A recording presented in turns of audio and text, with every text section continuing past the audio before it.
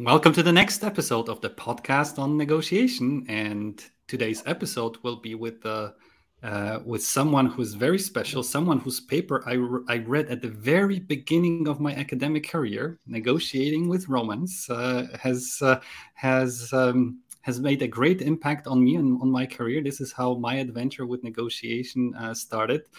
He's a negotiation professor at Schulich School of Business at York University in Canada.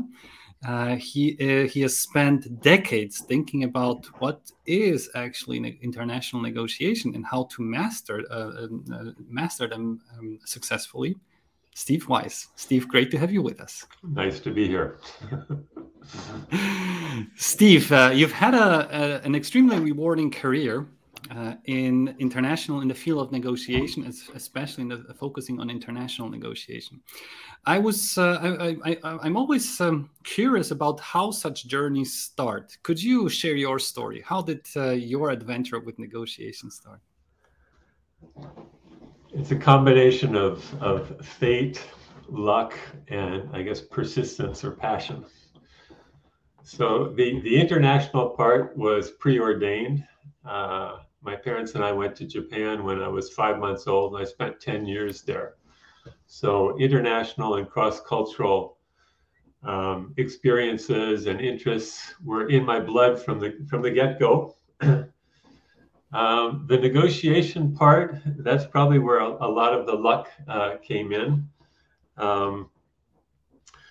When I was in college, I was majoring in international affairs, which was very broad. It was a collection of government history, economics, and foreign language courses with no real focus.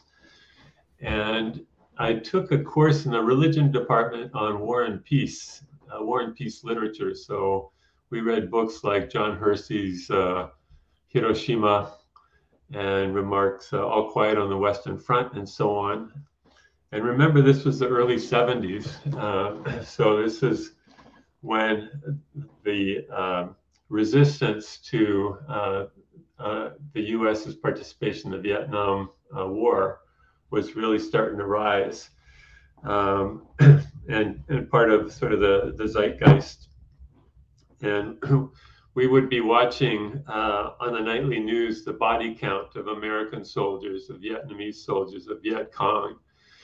And I think somewhere in there, I was thinking, what a lousy way to try to resolve conflict or disputes, to basically kill each other. So there was that sort of going on in the back of my head. And then this course on war and peace was fascinating. And what came out of it was a desire within international affairs to focus on conflict and conflict resolution. I also, to finish up college early, needed a couple of extra courses to take, and was in the college library browsing through summer school brochures and happened upon the Summer School in Peace Research, which was a 3-week, I think it was 3-week resident program up here in Canada. And I'm an American. This wasn't a natural. And it was sponsored by the Canadian Peace Research Institute.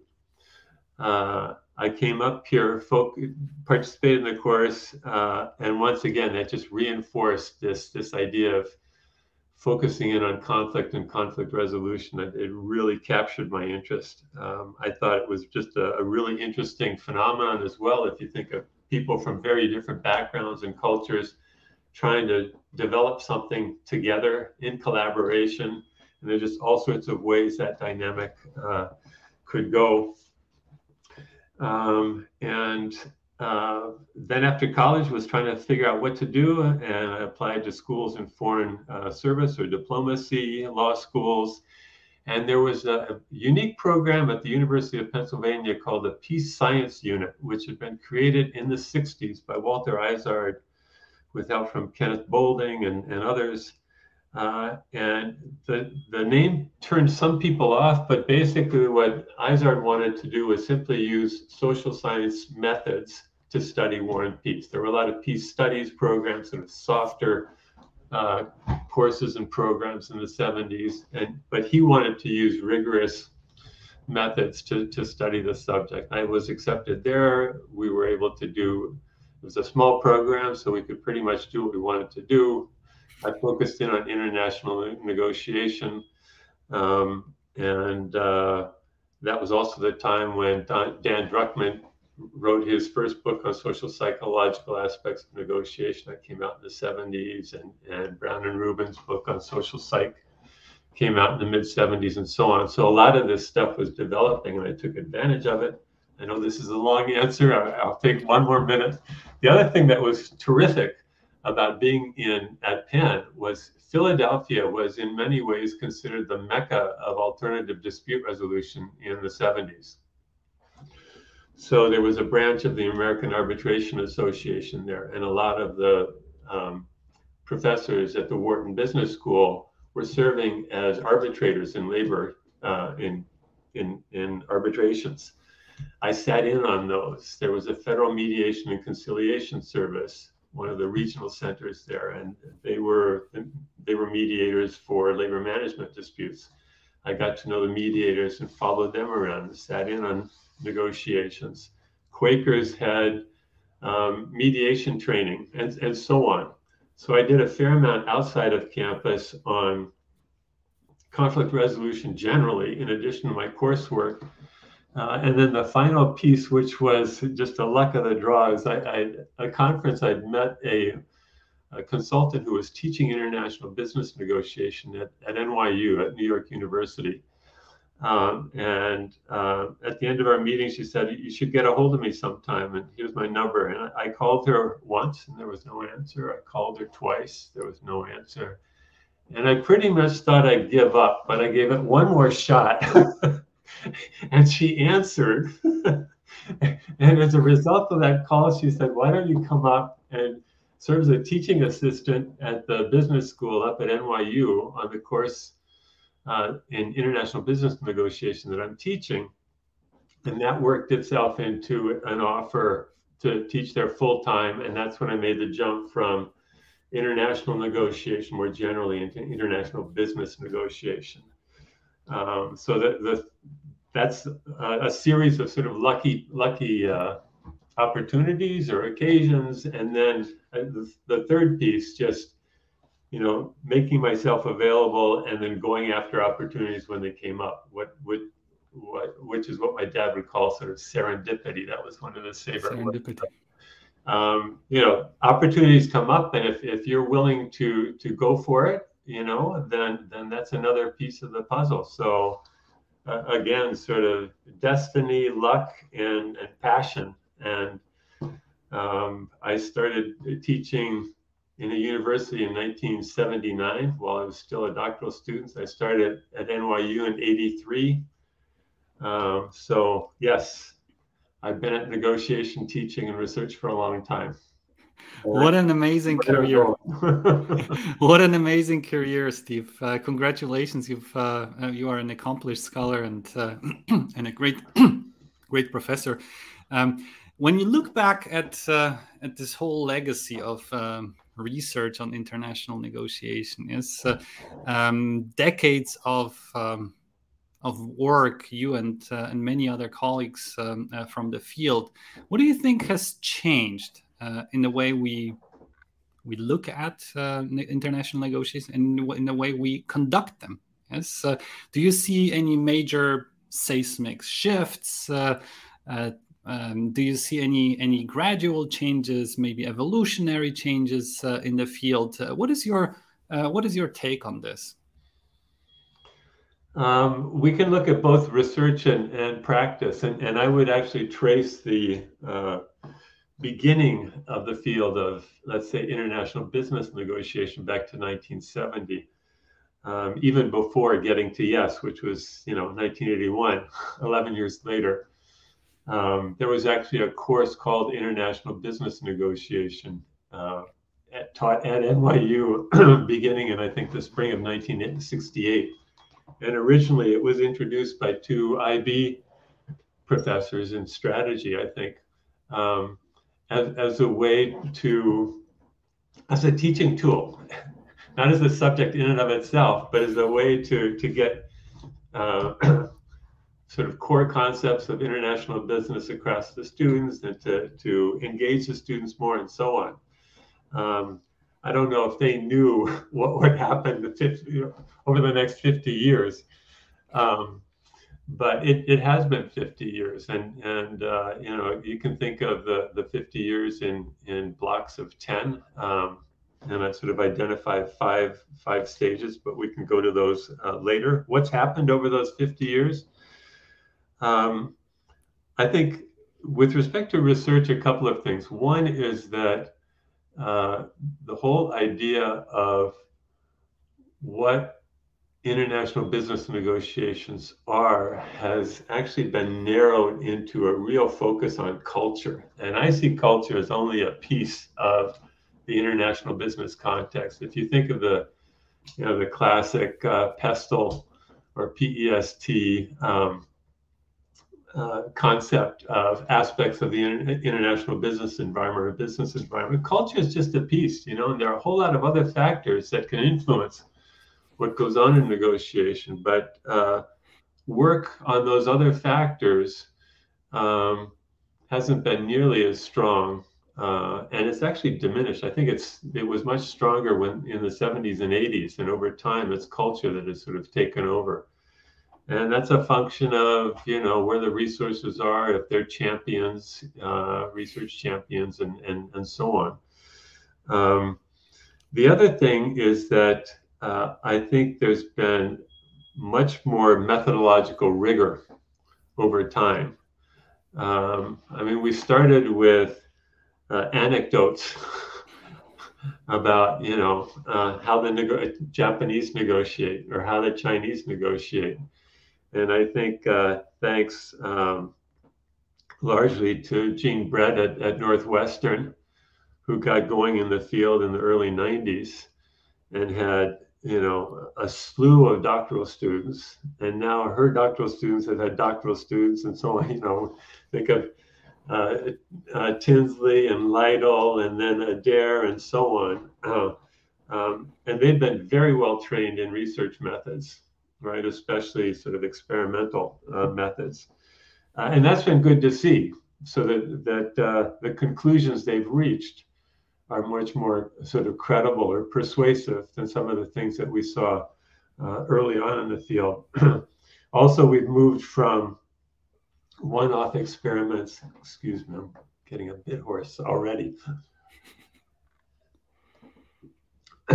to multiple studies. So instead of an article that just focuses on the results of one negotiation experiment, I think some of the really interesting work has been on experiments that are linked. Something has come up in one experiment, then a second one has been done, or role play to pursue it, and so on. So I think that's sort of what I've seen change over time with respect to research. With respect to practice, I think just huge changes. Think about access to information, right? Much more of information available for negotiators now, multiple sources. Of course, you've got the challenge of what's fake and what's valid, multiple channels of communication. It doesn't have to be face-to-face or telephonic. Now it can be email or video. And there's a challenge of using which channel for what part of your negotiations, and so on. I think there's much more familiarity with negotiation basics, thanks to a program on negotiation at Harvard, among other groups. I remember hearing a story at one Harvard seminar where they were talking about two presidents of two Latin American or South American countries, and they were sitting down to negotiate. I forget what the issue was, but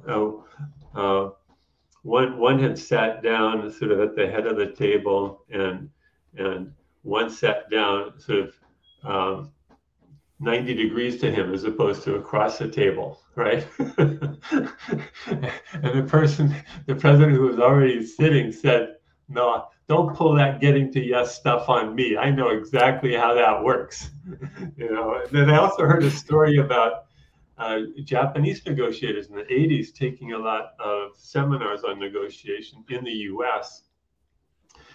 But it was in order to learn how Americans negotiate. It wasn't in order for them to use these techniques in their own negotiations, as if they thought, they needed help with their negotiation techniques. So there's a lot more sort of theory and information about techniques out there. Outside pressures, audiences.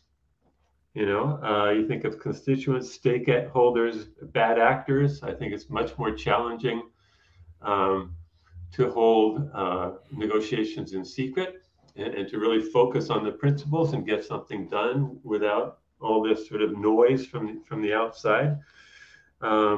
And then I think a real shift in geographical locations and sort of where the action is. I mean, in the 80s, Japan was a much stronger economic player than it is today. We've seen in the 90s, we saw the EU get a fair amount of attention in the triad economies. And of course, when China opened up in 1979 and 80 and then just took off, it's become the what is it, 800-pound gorilla, and you've got their Belt and Road initiative and all the negotiations going on there. So there's a lot more sort of a dispersion of negotiation, international negotiation activity. It's not just the OECD countries anymore. And then you got the BRICS, the Mint, the emerging economies, and so on. So just international negotiation going on in a lot more places than we used to sort of pay attention to. So some of that's interesting, some of it's challenging, but I think it's definitely significantly different from, say, the 70s and 80s. Mm-hmm. Steve, I remember reading your paper, Negotiating with Romans, at the very early stages of my PhD program, and you tackled also, like many others at that point, the topic of culture. Yes, Syracuse demonstrated that we negotiate differently, and there has been lots of research into what those differences exactly are between the cultures that of our interest. Yes, I've noticed that in the last decade or two, this stream has become much weaker. Yeah? And I was wondering how you, as an expert on international negotiation, has seen the evolution in terms of our focus and interest in culture. Yeah? Has it changed in your opinion as well, or is it, I don't know, maybe we're focusing on more specific things within culture, or have we abandoned the topic at all? No, I don't think we've abandoned it at all. And if you allow me, I'll start with a really long or slow wind up to the heart of the question. Before negotiating with Romans, I actually wrote a piece on cultural aspects of the negotiation process that vary with culture. And this was written in December of '84. And it was an attempt to provide an organizing framework for how to think about how culture affects negotiation. So I was at the time seeing a lot of work on negotiating with X, with the Japanese or what have you, but there wasn't a systematic approach. So what I did was take a look at the negotiation process and say, okay, which aspects of negotiation might vary significantly with culture? And I came up with 12 different dimensions and then applied them to 6 cultures that I thought were, at least on the face of it, fairly different. So Chinese, French, Japanese, Mexicans, Nigerians, and Saudis. And this was a 50-page paper, so it's definitely not journal length. There was no place to send it for publication, although it did get published by a German university in a book chapter, I think 10 years later. But Syracuse's 10 dimensions come out of those 12 dimensions. I don't know if he I remember. cited me in his paper. I don't think so, although he's certainly gotten a lot of credit for those 10 dimensions, but they're pretty much the ones that, I laid out. And negotiating with Romans was a few years later when I'd seen all this work on how people in other cultures negotiate, but there seemed to be just a presumption that that's all we need to know. So once we know how they negotiate, we'll just negotiate their way, negotiating with Romans. When in Rome, do as the Romans do. And I thought, wait a minute, there are other things that you can do. And that's when I laid out the 5+3 strategic options, right? With respect to how much attention culture has gotten, it certainly got a lot of attention in the 80s and 90s from John Graham, among others. But I think John was probably one of the first to really look at culture systematically, rigorously using empirical methods. But then Jean Brett and her group got started in the early 90s. And I actually found an article by one of your colleagues, Professor Schoen, I guess it is, Schoen, I think. Does that ring a bell? Can you hear me, Remy? Yes, I can hear. Where he looked at 30 years, and when did that? It was an article published in 2 or 3 years ago, where he looked at research on cultural aspects of negotiation and cited a number of studies. I think there's still a fair amount of interest in cultural aspects of negotiation. I can't provide you with sort of a count, but I think there's still a lot going on. And certainly in that area more than sort of IB in sort of the broad sense of the word, negotiation. I'm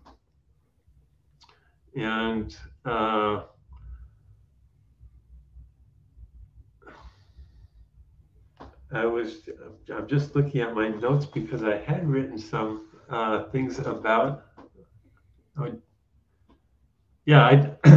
You asked whether interest had diminished or decreased, and I think that's where the action still is, actually. One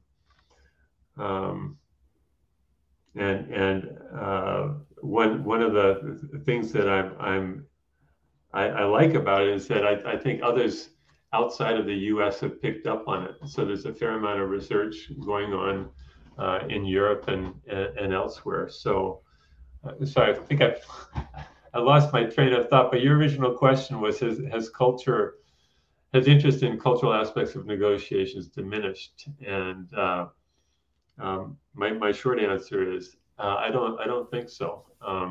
I think where interest is diminished is in other aspects of international business negotiation, but culture seems to be moving right along. Some of the changes we've moved from behavior into emotions and cognition, so mental models. Okay. I also talked earlier about moving from anecdotal into more rigorous, rigorously studied topics in culture. And certainly an interest in different cultures. So we started in the 80s when John Graham started. Clearly, Japan was a focal point, right? I mean, the economy was firing on all cylinders. U.S. Japan was a big interest. Then the bubble burst in Japan, and it sort of fell flat from 1990 on. And at that point, China was picking up, so we shifted a lot of attention into research on negotiations involving the Chinese, and we're seeing some dispersion now beyond that.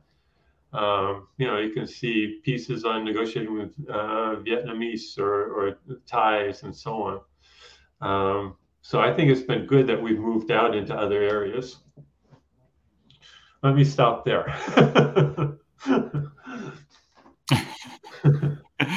It's been a heck of a journey, right? 5 decades of research on international negotiations, and the evolution of the focus in terms of culture. So I understand we're still interested, but we're interested in specific aspects of it. Yes, I completely share this view. Yeah, I completely share and this with view. any luck, we'll move out again. Exactly. We'll start to increase other aspects of international. But so far, when you think about resources and who the researchers are and so on, Northwestern was just such a huge center of research activity because of the faculty, the number of doctoral students they had, and now sort of the generations that they really fueled the emphasis on cultural aspects of negotiation. Yes, precisely. I know, Steve, that you've also spent a fair share of your time working on mega simulations, on modeling complex negotiation processes, like, for example, mergers or acquisitions of huge multinational companies, for example, from the automotive industries. Yeah? And I was wondering, what is the favorite negotiation that you've analyzed and converted, or not converted, maybe analyzed and not converted into a mega simulation, and what can we learn from it?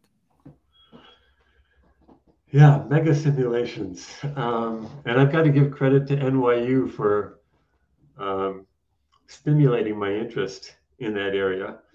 So the first one I worked on, which was already in place at NYU, and I just built on it, was the GM and Toyota joint venture negotiations in the early 80s. And I'm not quite sure why NYU used these large-scale simulations. This negotiation course that they had was a substitute for a master's thesis. So back in the late 60s, to get an MBA, you also had to do a thesis. And NYU innovated by saying, well, we think there's other work that students can do which would be equivalent to a thesis. So they set up a management decision lab, a sort of a consulting project, and they set up this thing called International Business Negotiation Exercise. It was an 8-credit course, and we interviewed students. So it's highly selective. So we just put top students in there, which was great for the other students because they were negotiating against other high caliber students, right? But in any event, GM Toyota was already in place when I arrived there. And I ended up looking at IBM. And so that was a company to company joint venture negotiation, right? And then we also had a union and I think a government rep as well. I also looked at IBM's investment in Mexico when it decided to set up a PC assembly plant there. And more recently, when Renault partnered with Nissan to set up a strategic alliance between their two companies. I also looked at when Mitterrand became president of France and nationalized a whole bunch of companies. One of the sets of companies he wanted to nationalize was ITT subsidiaries. So you could create a national telecom champion in France. And the company that was in France at the time was Compagnie Générale d'Électricité, CGE. And he arranged for that company to take over the ITT subsidiaries, which formed Alcatel. I never fully developed that as a simulation, but that is something I looked into in depth. And NYU sold me on these experiences, and I've done them ever since. That was in 1983, and we're in 2023, and I'm still doing them. And the reason I do them is because they put my students as close to the real action as I can get them when they're still in the classroom. So they're highly complex. They have to think about a lot of factors when they're negotiating. Generally, we do 3 hours on Friday night and 5 hours on Saturday. And they prepare 2 weeks for 2 weeks before they go into them. And there's a whole bunch of stuff that we do afterwards in terms of analyses and so on. But it's a really rich and memorable experience. So from a teaching point of view, it's worked out really well. And I have developed these as case studies. So I have interviewed the actual negotiators in most of these cases. I've learned something from every one of them. A favorite case, well, Nissan and Renault were pretty interesting to me because of my Japan experience, and I've spent a fair amount of time in France. So the fact that I could look at a case involving two of my favorite countries or cultures was pretty special. But what I've learned the most from was a couple of paired cases. So when I was researching the GM-Toyota negotiations, I learned that Toyota had negotiated with Ford before they went to GM over pretty much exactly the same thing, a joint venture to assemble cars in the US. And those negotiations, which went on roughly the same amount of time as the GM-Toyota negotiations, 13 months or so, failed or were unsuccessful. And it was just really neat to have two real, not fictitious or experimental negotiations that were so similar, but with opposite results, no agreement and agreement. So I spent a lot of time interviewing negotiators from all three companies and trying to figure out why was there no agreement in the Ford Toyota case and an agreement in the GM Toyota case. And the takeaways, I think for one thing, the press generally settled on a single reason for failure or success. In the Ford Toyota case, well, they just couldn't agree on the product that they would build. Well, that was not even half the story.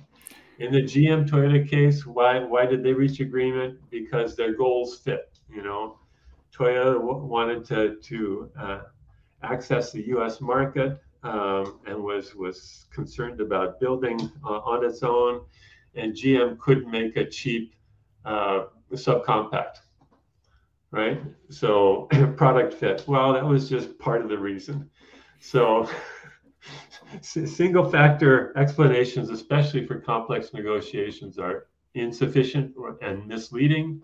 Secondly, almost all complex negotiations have both agreement promoting factors as well as agreement impeding factors, right? So be careful about assuming when there's been no agreement that just everything went kaplooey or was set up against an agreement, or assuming that in the case of an agreement that everything was positive and of course they were going to reach an agreement. Just on the side, I remember interviewing one of the GM negotiators who said basically at the end of the negotiations, he was so sick of negotiating that once they'd reached an agreement, the GM team, who knows what kind of budget they had, it had to be significant. They could have gone out to the most expensive restaurant in Tokyo to celebrate the conclusion of the negotiations. He said they were so sick of all this stuff that they went to McDonald's to celebrate. The influence of factors outside the negotiation room. The reason why those two companies were negotiating at all is because the US government had slapped a restraint or constraint on Japanese imports into the US. So the only way that Japanese companies were going to be able to expand their market share was to actually build cars in the US. And then the last point is not all no agreement outcomes are bad, and not all agreement outcomes are good, right? And some of these same lessons I also saw in Alcatel-Lucent negotiations, which took place the same companies, right? First time in 2001, no agreement, and then they negotiated again in 2006, right? And that worked, formed Alcatel, and then ultimately Nokia bought Alcatel. But that's those pairwise comparisons of real negotiations have been the most fascinating and informative for me. Thank you for sharing this, Steve. I think I also agree that we're missing in our domain, in the field of international negotiation. I wish we had more people like you who do the work in the field and study how real people resolve real negotiation problems. Yes, I'm also a big fan of experimental research and other research methods as well. But I wish we had more field studies in our domain. So we spent a lot of time talking about the past. The decades of research on international negotiation. Let's focus on the future now. If we look ahead and try to project the future of the field of international negotiation, what trends, what main directions, what is that you see when it comes to international negotiations of the future? Once again, I'll divide my answer into research and practice. With respect to research, in 2007, I gave a public lecture in Geneva on the future of international business negotiation research. And I laid out 4 scenarios for the next 20 years. Right, we're almost there.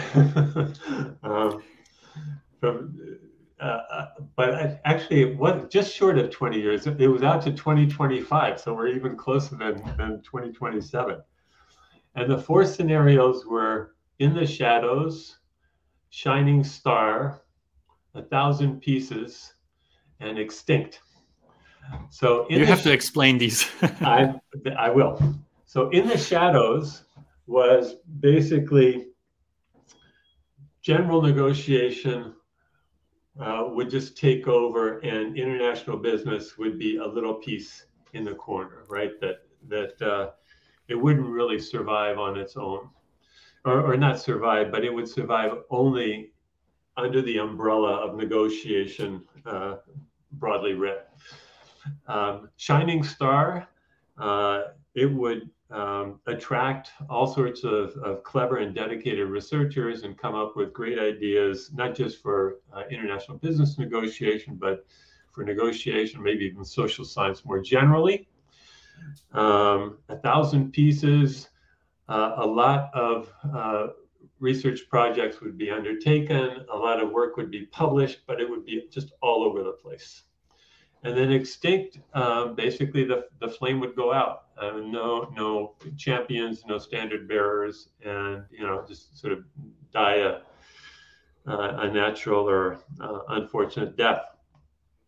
And at this point, I feel like in the shadows is what's actually happened. That it hasn't been able to carve out a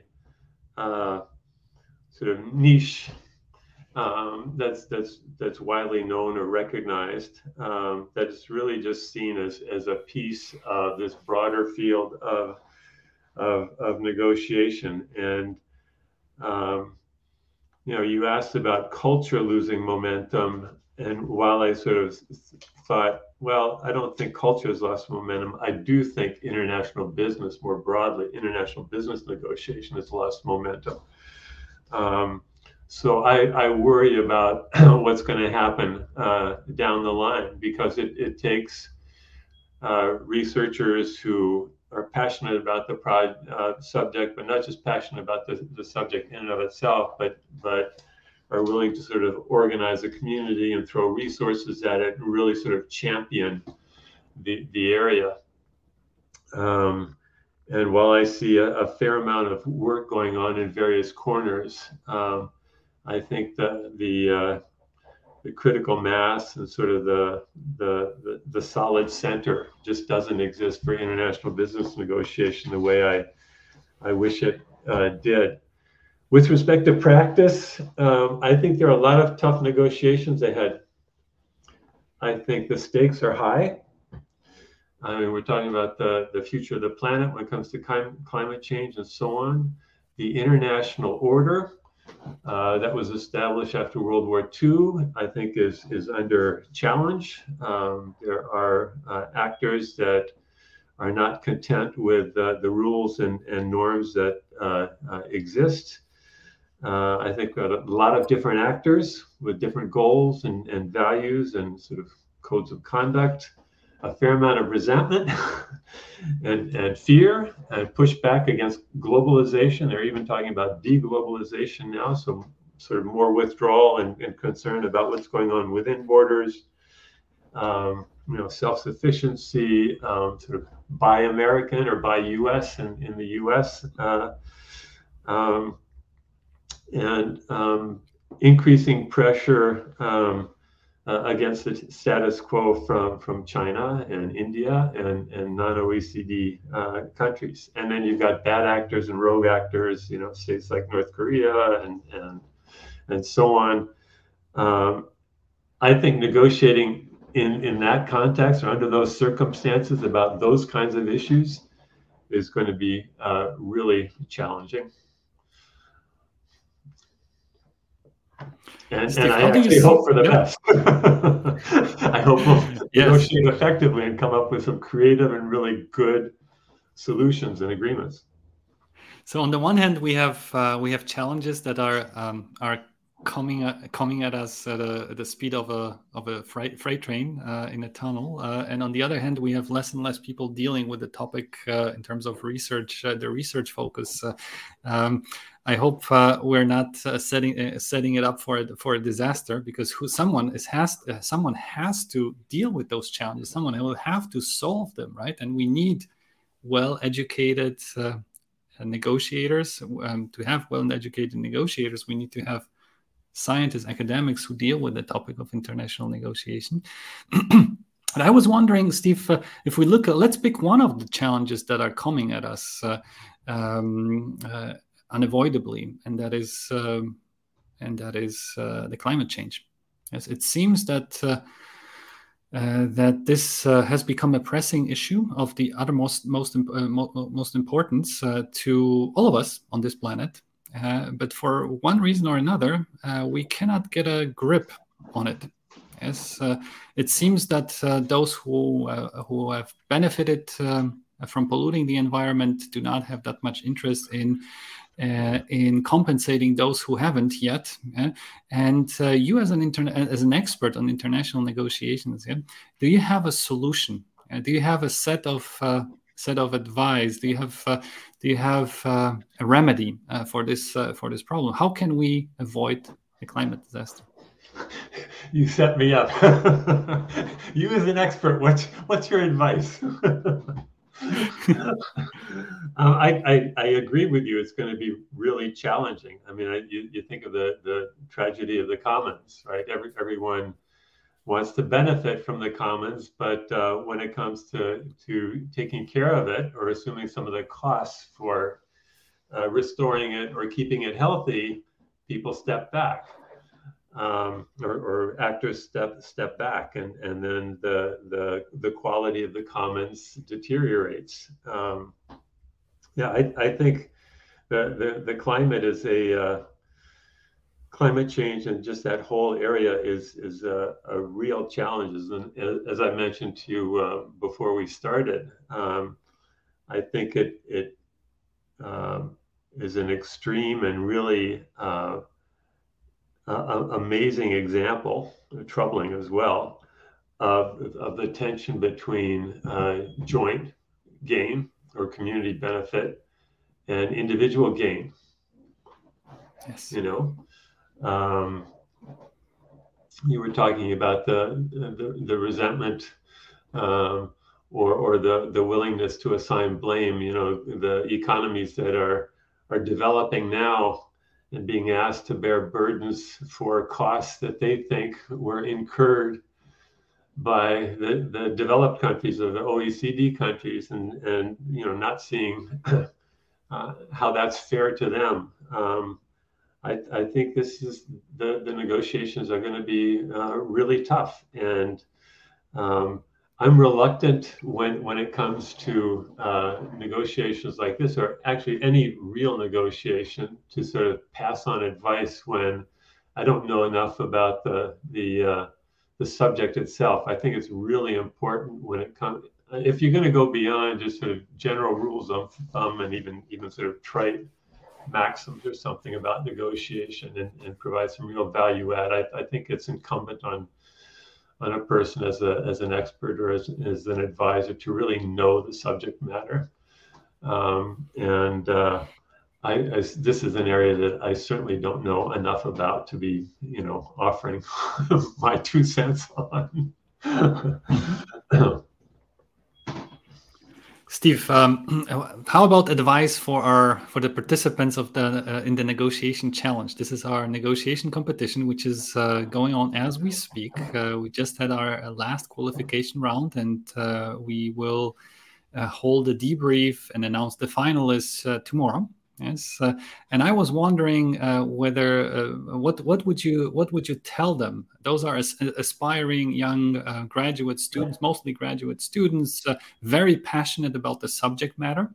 Yes, preparing for our some of them preparing for our competition since October. Yes, have been seriously brushing up, developing their skills prior to the competition, and I was wondering if there is someone who whose advice they should take. It's definitely you. So, Steve, the floor is yours. Remy, you're setting me up again. Well, that's my role here.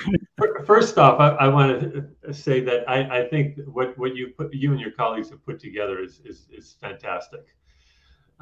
So kudos for that, and I hope you've got a long future ahead of you with this undertaking. I would give, I guess, 3 or 4 suggestions, general suggestions. The first is to think hard about what you really want before you enter the negotiations. What do you want to accomplish? What are your interests? What are sort of your concrete goals? And I think that that calls for some hard thinking. I mean, thinking about the different possible options and your preferences. And I think not enough young negotiators think through in advance, you know, what their preferences are. They think of a number of possibilities, but then they don't ask themselves, do I prefer for X over Y or Y over X? So I think that's key. And along with that, doing your homework. So gathering information about your own team, and not just your interests, but your resources. So it's not just what you can pull out or get out of a negotiation, but what you can contribute. And think also about the interests and resources of your counterparts. All right. So thinking hard about what it is you want to accomplish and doing your homework. That's sort of step 1. Step 2, and they're not necessarily in sequence here, even though I'm calling them steps. Consider your counterpart's perspective. So get out of your own head and try to look at the conflict, the subject matter from the perspective of the people that you're going to be negotiating with. How do they look at the subject? What do you think they want out of it? What are they likely to do in the negotiations? Third, take the initiative to set the agenda and to organize the negotiation process. Over the years, I found so many students who, especially early in the semester, sort of show up for the negotiations and expect something to happen to them. And then they realize, oh, it's up to you. Which is part of the beauty of negotiation, right? That you're not entering into a fixed or already determined game where there are certain rules and regulations. You say, as the disputants or as the parties to the conflict, the beauty of negotiation as opposed to adjudication or arbitration is that it's up to you, the parties, to set up the rules, you know, when you're going to meet, what you're going to meet about, how long you're going to meet, and so on. Okay. So again, oftentimes the other side may be thinking the same thing. Well, we'll just show up and things will happen. So why not take the initiative to set things up yourself, right? And oftentimes you can get some advantage to doing that. And it's not necessarily an unfair advantage. It's just sort of taking the initiative to be proactive. And then finally, once you get going in the negotiations, pay attention to the action-reaction sort of dynamics and what's going on. And every once in a while, step back and see what's going on and assess whether it's working or not. One of the frameworks that I came up with, analytic frameworks that I came up with years ago when I was working on the IBM Mexico case, actually, it was called Relationships, Behaviors, and Conditions. And if you think of it in this sort of simplest form with relationships up at the top, and negotiation is about initiating or modifying a relationship, right? A connection. And what determines what those relationships become or what they're like? Well, the behavior of the parties and influencing conditions. And if you just analyze what's going on during negotiation in terms of those three sort of components, I think it helps you to sort out where you are in the process and how whether you're on a good path or one that needs to be modified. Know what you want. Think about the counterpart's perspective. Take the initiative when it comes to organizing and shaping the process, and monitor and sort of track how things are going as you're negotiating. That sounds great, Steve. Thank you so much for sharing. My very last question is always about great negotiators. Yes, greatness, great negotiators, mediators, whichever domain you would like, you would prefer to choose. Who comes to your mind? Contemporary, historical, doesn't matter. One of my mentors was a U.S. ambassador by the name of John McDonnell. And he had been appointed ambassador, that rank, not to a country, but to conferences like the International Labor Organization and so on. And he was appointed twice by both a Republican president and by a Democratic president to lead the U.S. delegations to these large conferences. And he always talked about you might have 100 parties to the negotiation, but coming up with sort of a small or working group where you could actually get something done, right? So breaking it down into something feasible or manageable, working with that, and then sort of disseminating or getting feedback from the rest of the parties. And I thought that was just a really useful technique. I think I've gotten tips from everyone that whose autobiography or accounts I've read.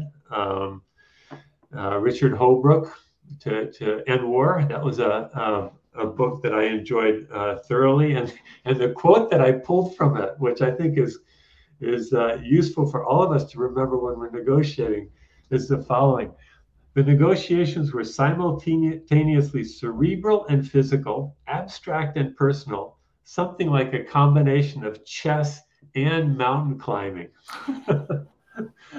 So when I'm talking to my students about preparing for negotiation, I talk about planning, goal setting and all that sort of stuff. But I also use the word preparing in a much broader sense. Get a good night's sleep, eat, have fuel in your body. Think about all that goes into your performing well in a negotiation, because remember, it's got all these demands on you. They're both intellectual or sort of cognitive, but also physical. They can be exhausting. I remember one of the labor mediators that I followed would often work through the night on negotiations, right? They'd have some contract deadline that they had to meet. And one of his tricks was to always pack a shirt. And just before breakfast, after they'd stayed up all night, he'd excuse himself, head to his hotel room, take a shower, and put on a fresh shirt, right? He was thinking about the physical demands and how they might influence negatively, right, his effectiveness as a mediator, as a participant in the negotiation. So that quote from Holbrook, and granted, the Dayton Accords were sort of not your typical international negotiation, but that quote, I think, just really reminded me that this activity called negotiation is as wonderful as it is, and as the great agreements that can come out of it, the value that can be created, are often very demanding, and we need to think about all those demands and be ready to meet them. Other than that, program on negotiation, Jim Sebanius has a series of videos, often with former U.S. Secretaries of State who pass on their gems from their experiences. Margaret Macmillan's Paris 1919 was a great book that talked about those negotiations after World War I with Wilson and Lloyd George and Clemenceau. There's a Netflix movie called Sergio. I don't know if you've heard about it, but Sergio, it was the protagonist. The film is about a UN official who was with the High Commission for Refugees, Sergio Vieira de Melo. I don't know if I'm pronouncing it correct, but it was based on a book by Samantha Powers, a biography about him called Chasing the Flame, and the negotiations he did in Cambodia with the Khmer Rouge, in Bosnia, in the Middle East, and so on. But a lot of the diplomats or politicians can talk about their negotiations in ways that businessmen in proprietary or private negotiations cannot. So I've learned a lot, especially from statesmen like that, when it comes to international negotiation, and generally, something from everyone that I've read.